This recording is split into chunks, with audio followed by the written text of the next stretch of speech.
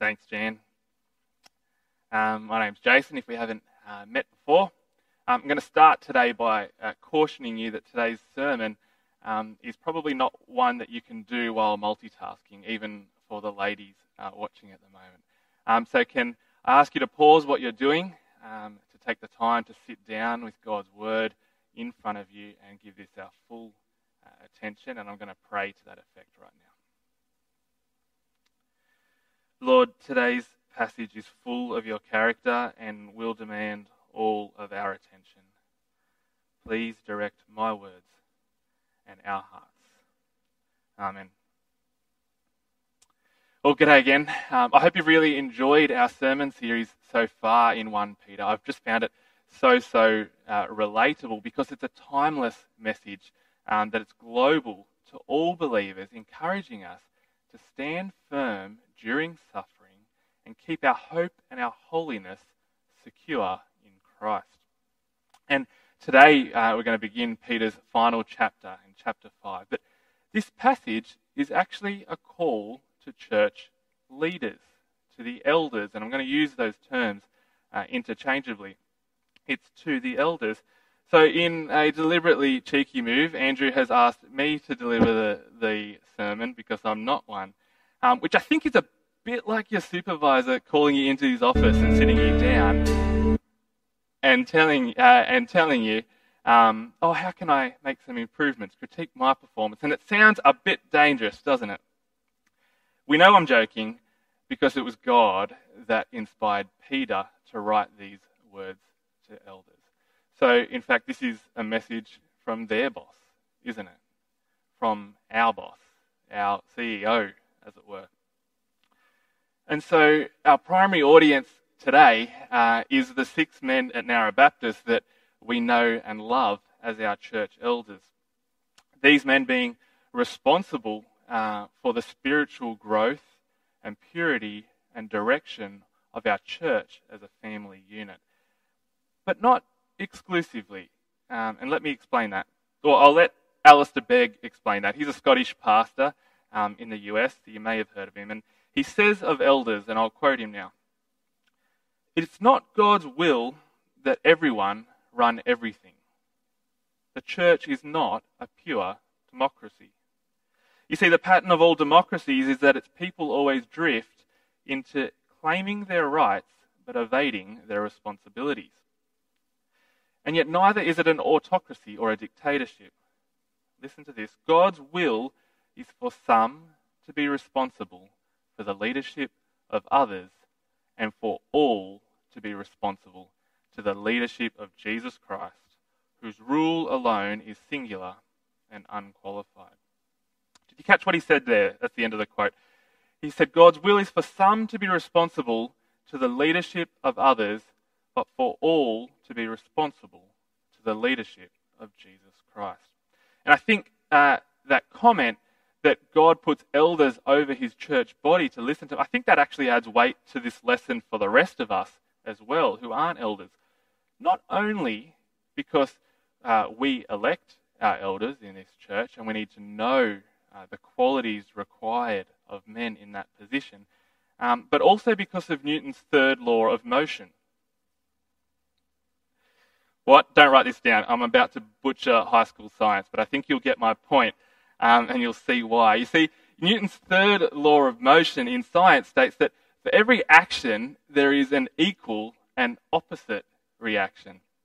So just like gravity is pushing my 81 kilos down into the floor of this stage, the floor is actually resisting that force with exactly 81 kilos of force as well, which is why I stay right here in the camera screen and I'm not sinking down into the floor. And before I lose you, here is the critical similarity that I want to make here. Just like Newton's equal and opposite reactions, everything God says to someone in the scriptures, whether they are elders, prophets, Israelites, or even Satan, everything God says to someone in the scriptures equally says something about God himself. Equally says something about God himself. And if you're a believer, that should have caught your attention too. Because that means everything God says here to elders is essential learning for us also. Because as I said before, he's our boss too, isn't he? And before I let this point rest, I also want to note that what God demands of or commands of his leaders, he wants from all of us, doesn't he? It just needs to be evident in our church leaders first if our church body is to show growth. Those lists of qualifications that we see in Titus and in Timothy of elders should be the goal of all people, shouldn't they? And we know that because they're already characteristics that God displays himself. He had only said in chapter 1 of this very book, "Be holy because I am holy." Be holy because I am holy. So while I've probably convinced you now that this passage is relevant to all of us, I admit that at first I actually struggled to see why chapter 5 existed. You see, I'm sure if you recall last week's sermon, but Peter's whole point throughout chapters 1 to 4, the whole book so far, has been encouraging all believers to stand firm during suffering and continue to grow in love toward one another. And he finished chapter 4 last week with this perfect one-verse summary of his whole point there in verse 19, the last verse of chapter 4. He says, "So then, those who suffer according to God's will should commit themselves to their faithful Creator and continue to do good." And that verse is like Peter's just set off the last firework on the harbour bridge on New Year's Eve, and it goes off with such a boom like that you know that was the end. That was the finale. That was it. And then he opens his mouth again, and he starts with this sort of unrelated side note, just specifically to the elders. And it seems a bit, to me, a bit clunky, and maybe a little bit out of place. We've got to ask ourselves, why? In the English Standard Version and some other translations, verse 1 starts with, "So I exhort the elders." And we know Peter is going to try and link what he says in chapter 5 to where he's just come from in chapter 4. And his point is actually really strong and quite confronting, I found. So let's pick that up. We're going to go to chapter 4 and we're going to begin it at verse 15. 1 Peter 4:15. "If you suffer, it should not be as a murderer or thief or any other kind of criminal or even as a meddler. However, if you suffer as a Christian, do not be ashamed, but praise God that you bear that name. For it is time for judgment to begin with the family of God. And if it begins with us, what will be the outcome for those who do not obey the gospel of God?" Our line there in verse 17, "For it is time for judgment to begin with the household of God." This statement isn't new. This statement isn't new. Peter's actually borrowed this line from Ezekiel. And I did not expect that either. I'm sure you didn't. So we're going to go back to Ezekiel to unpack what he means here. Ezekiel chapter 9. Turn back with me. I'll give you time to find it because you need to see this. Isaiah, Jeremiah, Lamentations, Ezekiel.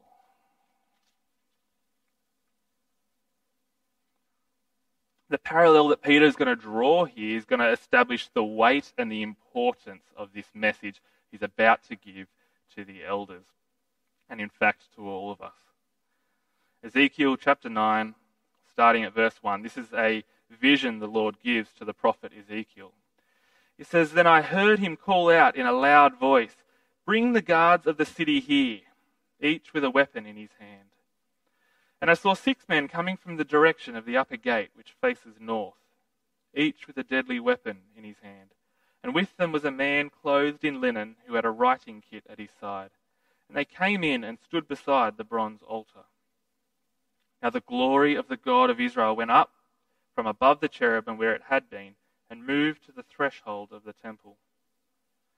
And then the Lord called to the man clothed in linen, who had the writing kit at his side, and said to him, 'Go throughout the city of Jerusalem, and put a mark on the foreheads of those who grieve and lament over all the detestable things that are done in it.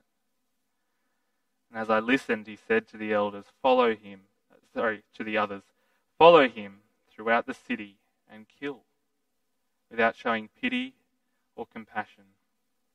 Slaughter old men, young men, and maidens, women and children, but do not touch anyone who has the mark. Begin at my sanctuary.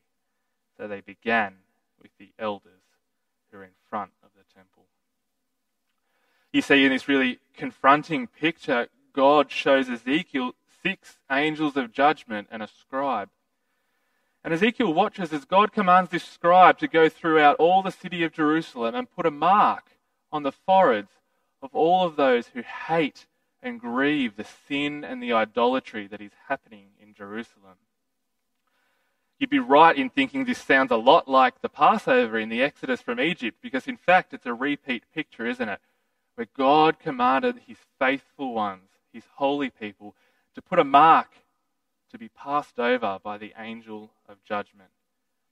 And then those angels of judgment there in verse 5 of this passage are commanded to kill without mercy those not marked with holiness. But the key for us is what he says there in verse 6. Halfway through it, he says, begin at my sanctuary.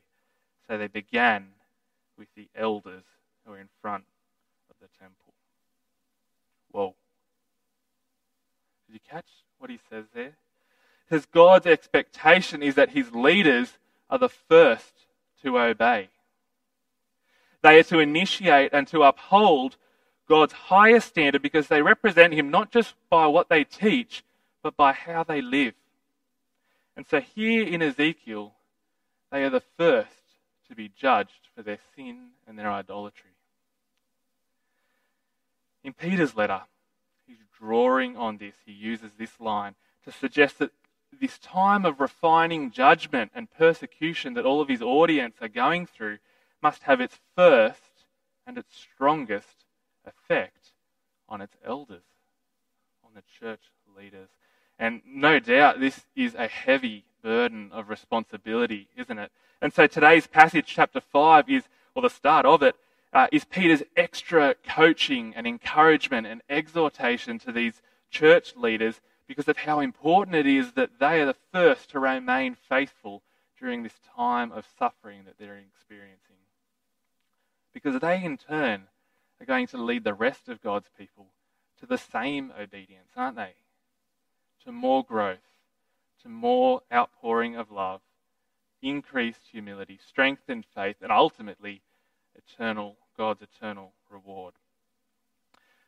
So with the heavy weight, I think, of that lead into 1 Peter 5, let's turn back there and dive right into it. 1 Peter 5. Verse 1, he says, to the elders among you, I appeal as a fellow elder, a witness of Christ's sufferings, and one who will also share in the glory to be revealed. He says, be shepherds of God's flock that is under your care, serving as overseers. I love Peter's punchy opening here. He just sort of states his credentials and his resume and then just lays out his lesson. And his lesson is really this: be shepherds of God's flock, serving as overseers. Now, we're going to come back to Peter's credentials there, his little resume in verse 1, and why elders should acknowledge his ability to teach this lesson. But I don't want to delay his main point any longer. So here is his lesson: be shepherds of God's flock, serving as overseers. And you notice he picks up this metaphor of being a shepherd, and he's going to drive his argument with it. But why shepherd? I mean, what does he mean he wants them to do? What does this add? I mean, the hills of Israel are a very different environment to the inside of a church, aren't they? Well, just like Peter's just called back to Ezekiel's prophecy to add weight to the lesson that he's about to give, here he uses shepherd imagery to conjure up all of those rich passages that we have in the Old Testament and even in Jesus' teaching that these elders would have been familiar with.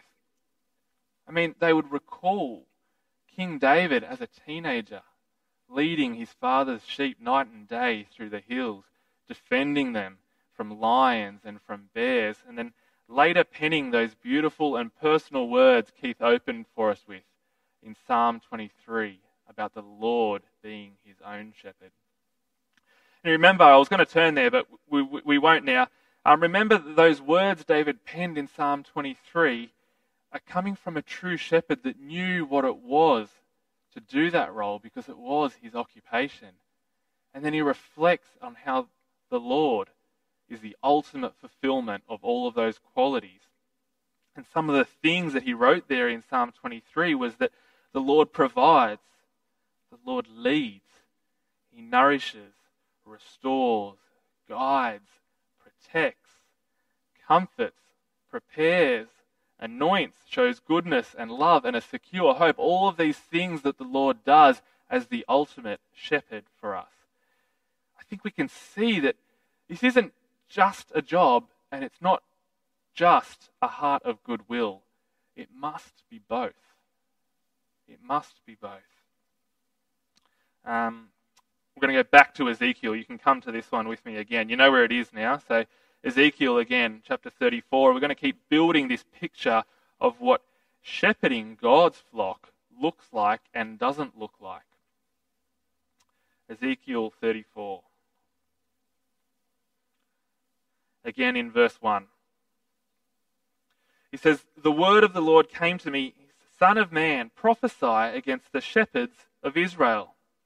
Prophesy and say to them, this is what the sovereign Lord says. Woe to the shepherds of Israel who only take care of themselves. Should not shepherds take care of the flock?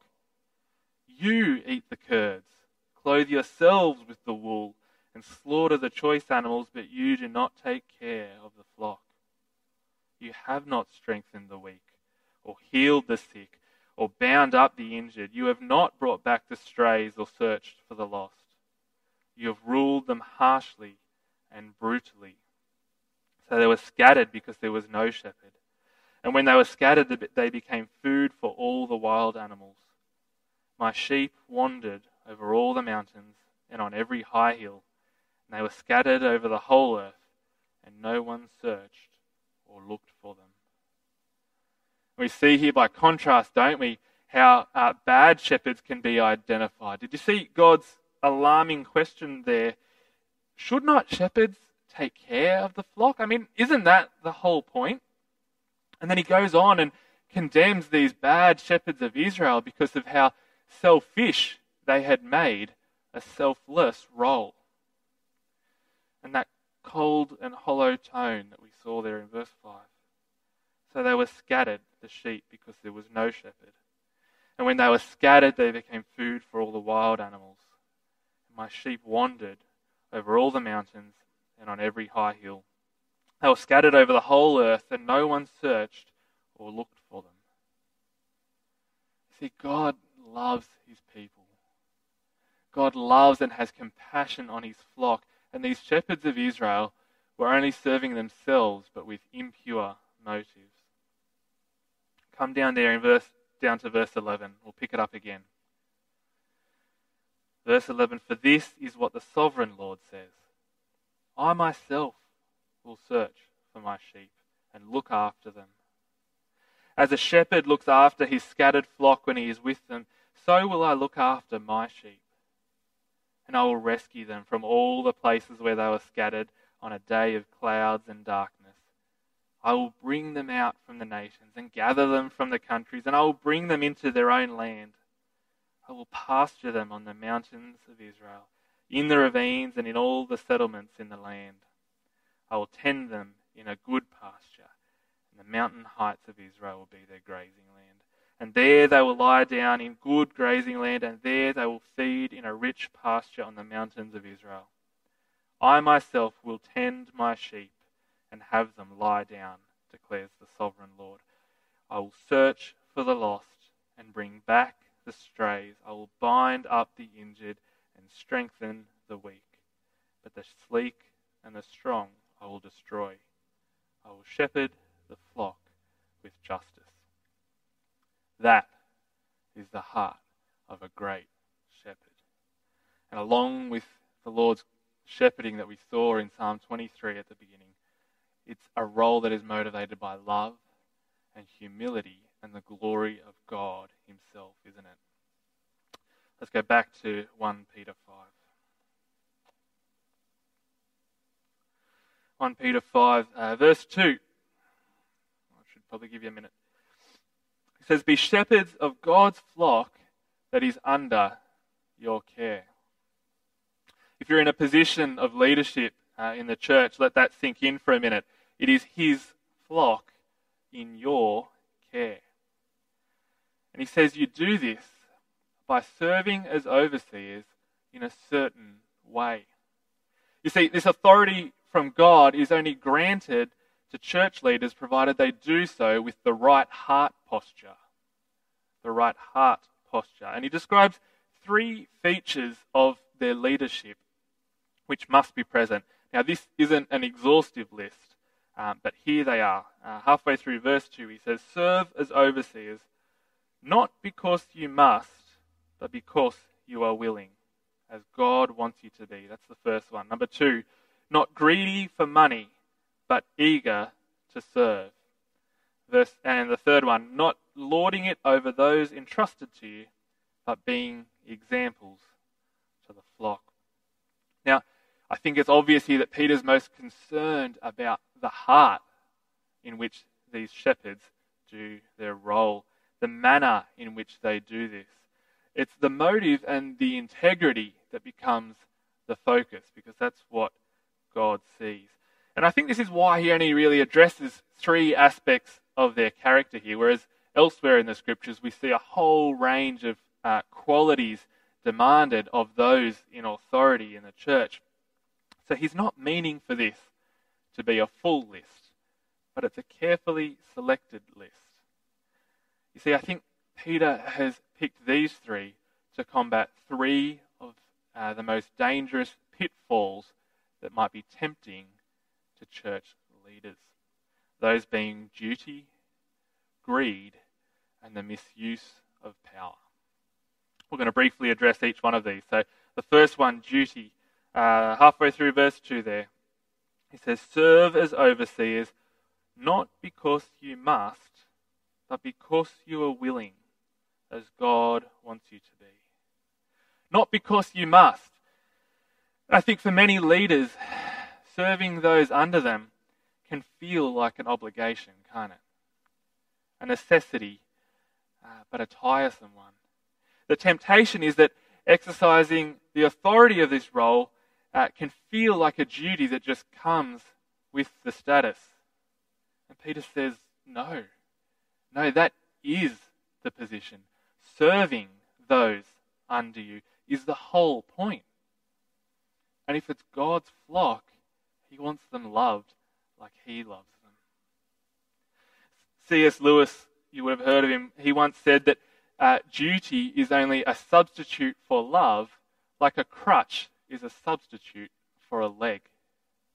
So just like a crutch might temporarily replace my dodgy knee while it heals,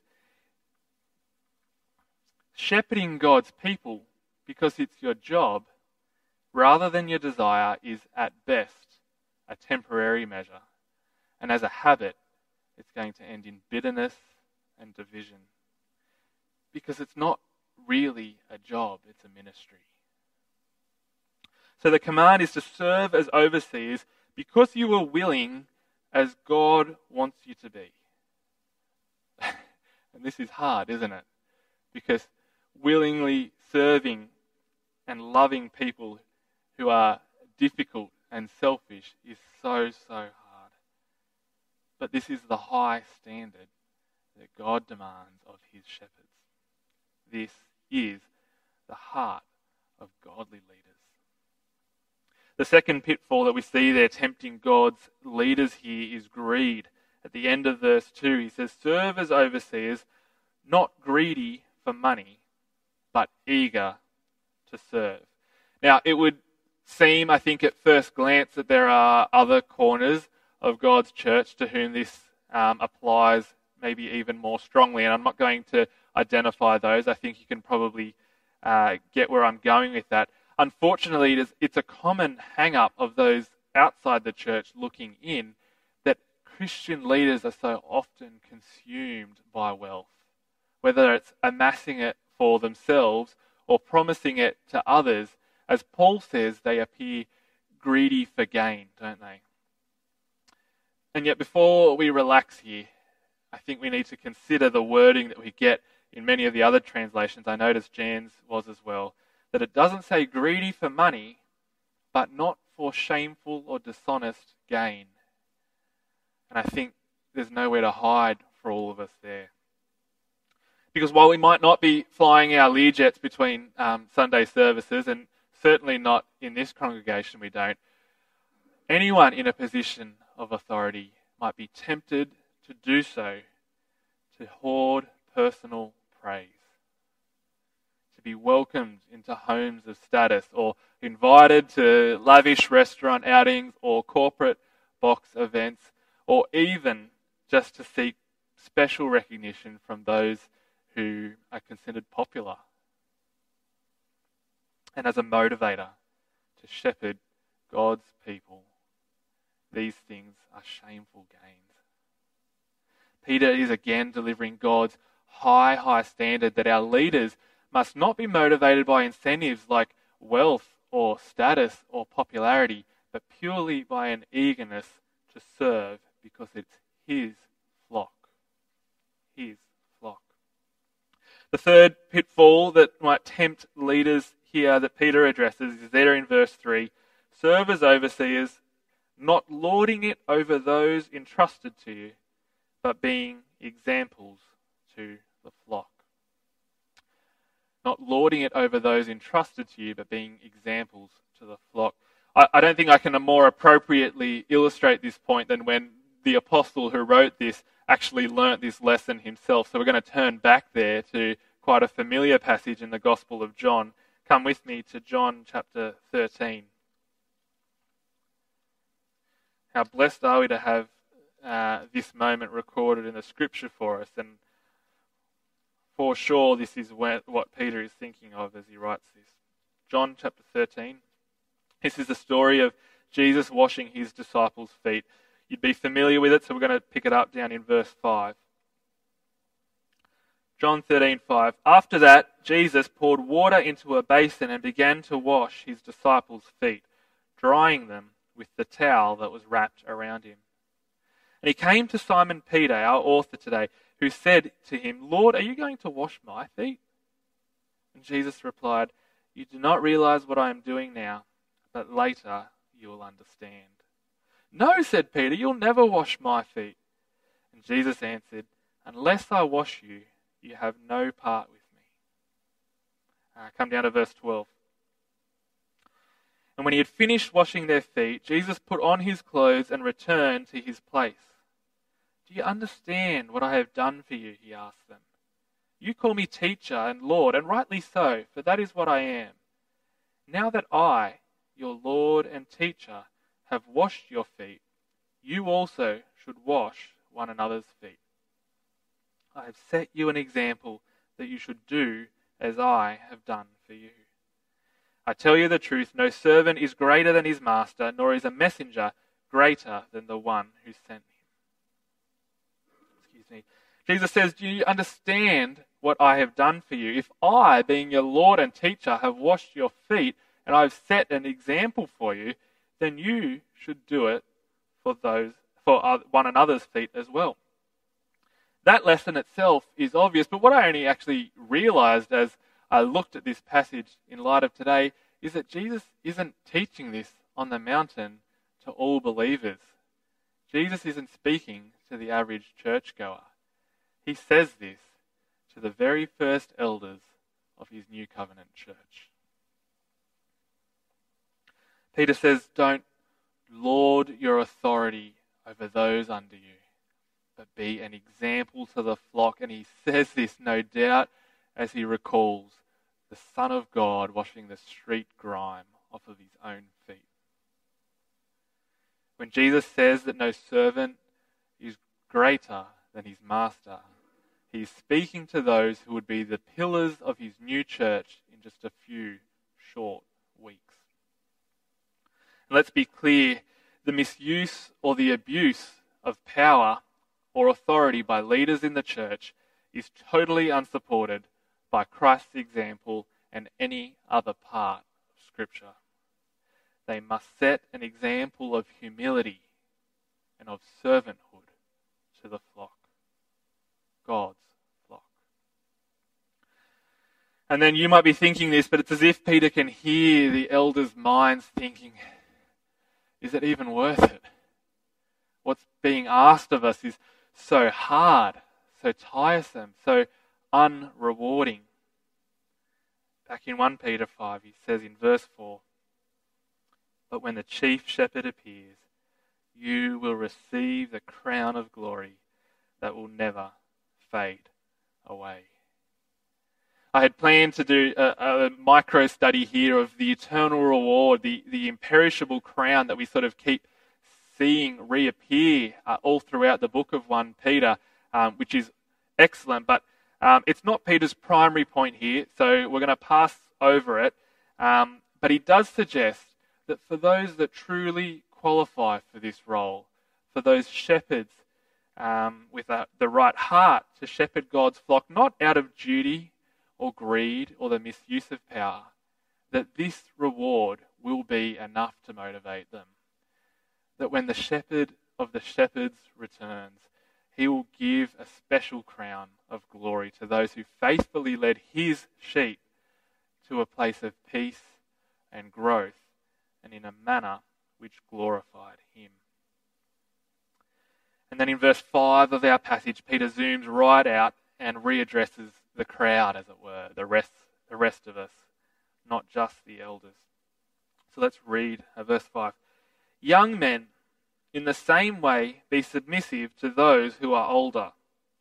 All of you clothe yourselves with humility toward one another, because God opposes the proud, but gives grace to the humble." The thing is, this isn't really a new point at all, is it? Because Peter's whole lesson to the elders, to church leaders, has been summed up as one of humility as well, hasn't it? He's taught that there's no external glory in that role because it's a role of submission itself.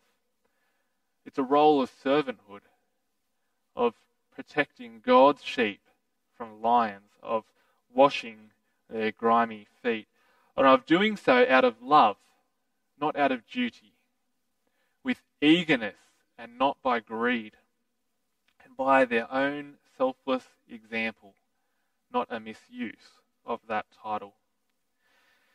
And yet even perfectly executed by God's leaders, they might still serve a divisive congregation that fails to grow. And how could that happen? Well, if God's people aren't submitting to their leaders, then God's people aren't submitting to him.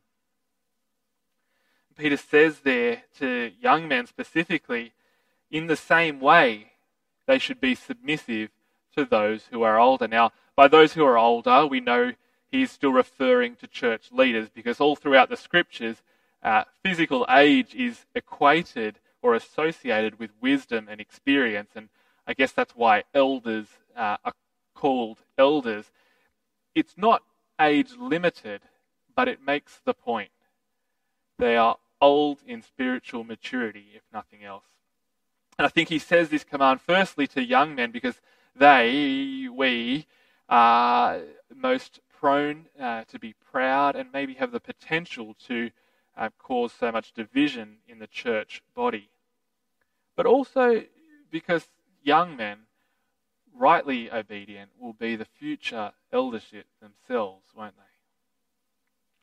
And then Peter opens up this same command to everybody else and between everybody else there, further down, verse 5.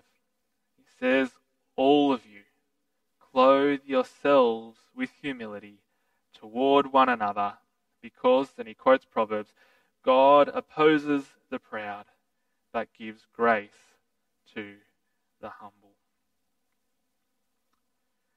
Leadership aside, God demands exactly the same thing from everyone else. And this is how God's flock is nourished. The sheep submit to their shepherds, and the shepherds submit to the chief shepherd.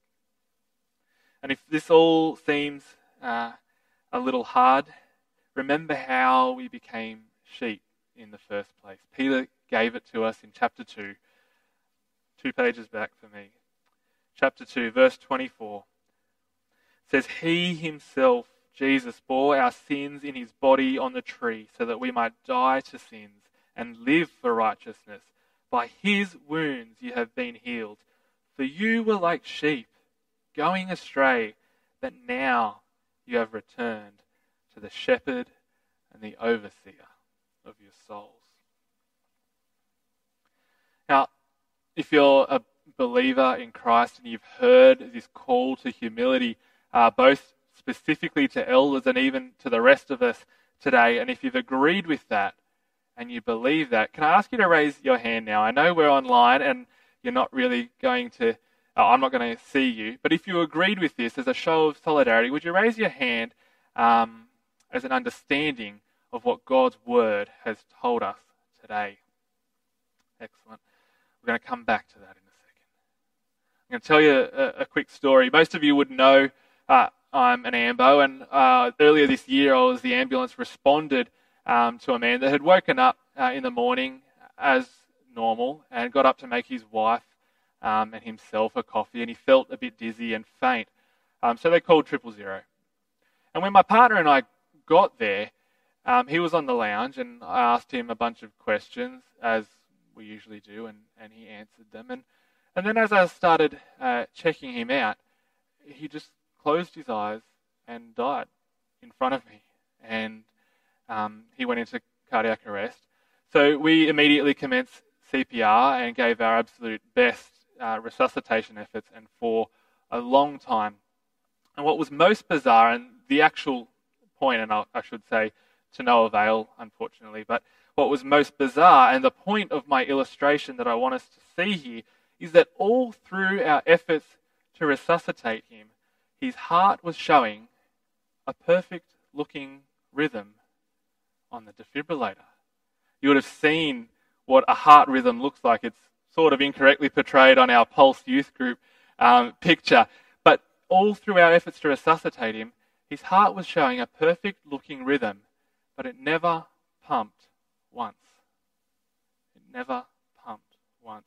We kept looking at that monitor and then feeling for the pulse that should have been there, and it wasn't there. We call this pulseless electrical activity, PEA, and it does happen from time to time. It was a perfectly formed electrical rhythm that was no good to him because it never caused action. Now, if you raised your hand before when I asked, you're also showing a perfectly good electrical rhythm as a response to God's message today. And that is great news. It really is. But let me draw the parallel that you probably know I'm heading towards and say that this response will be no good to you or to me or your church family or God's glory if it never causes a pump. Your heart's got a pump for life to return, and that means spiritually as well. This isn't meant to be somber and judgmental. I think a flatline rhythm would be somber and judgmental. This is good news, but we need to turn it into humility that can be seen. Humility that becomes your reputation. Humility that encourages and receives God-centered discipline, if that's what's required of you. Receive that criticism. Humility that holds its tongue when it has nothing loving to say. And for God's leaders, for our elders, this humility must overflow first in their leadership.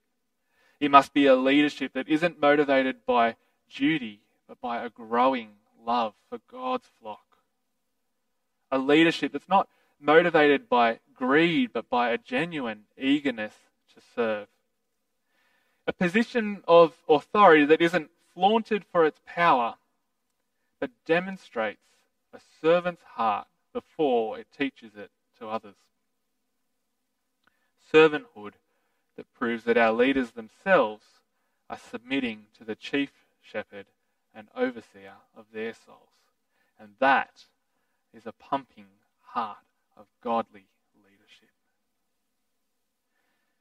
I said right at the beginning when we passed over Peter's credentials there in verse 1 that we'd come back to it, and we're actually going to finish with it. So turn with me, please, back to the Gospel of John, John 21, and we're going to finish here. Last chapter of John. We're at the end of John's Gospel, and here the Apostle Peter, our author of today's passage, he's still reeling from his triple betrayal of Jesus in the courtyard of the high priest, and then shortly after watching his Lord hang on the cross and die and be buried. And now Jesus has disappeared from the grave, and Peter doesn't really seem to know what to do with himself, so he gets in his fishing boat and goes fishing, I guess thinking that that's all he's really equipped to do. But then the risen Lord appears to him on the beach at breakfast, and Peter comes off the fishing boat and he's reunited with him.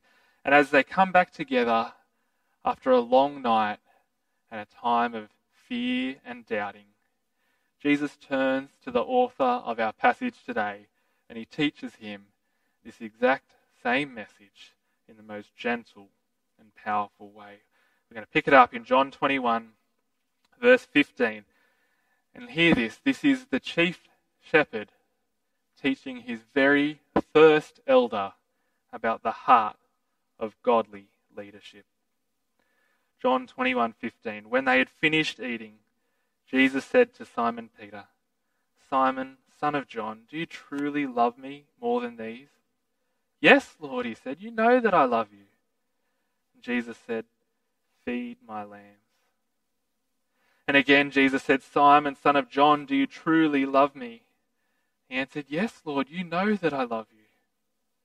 Jesus said, "Take care of my sheep." And the third time he said to him, "Simon, son of John, do you love me?"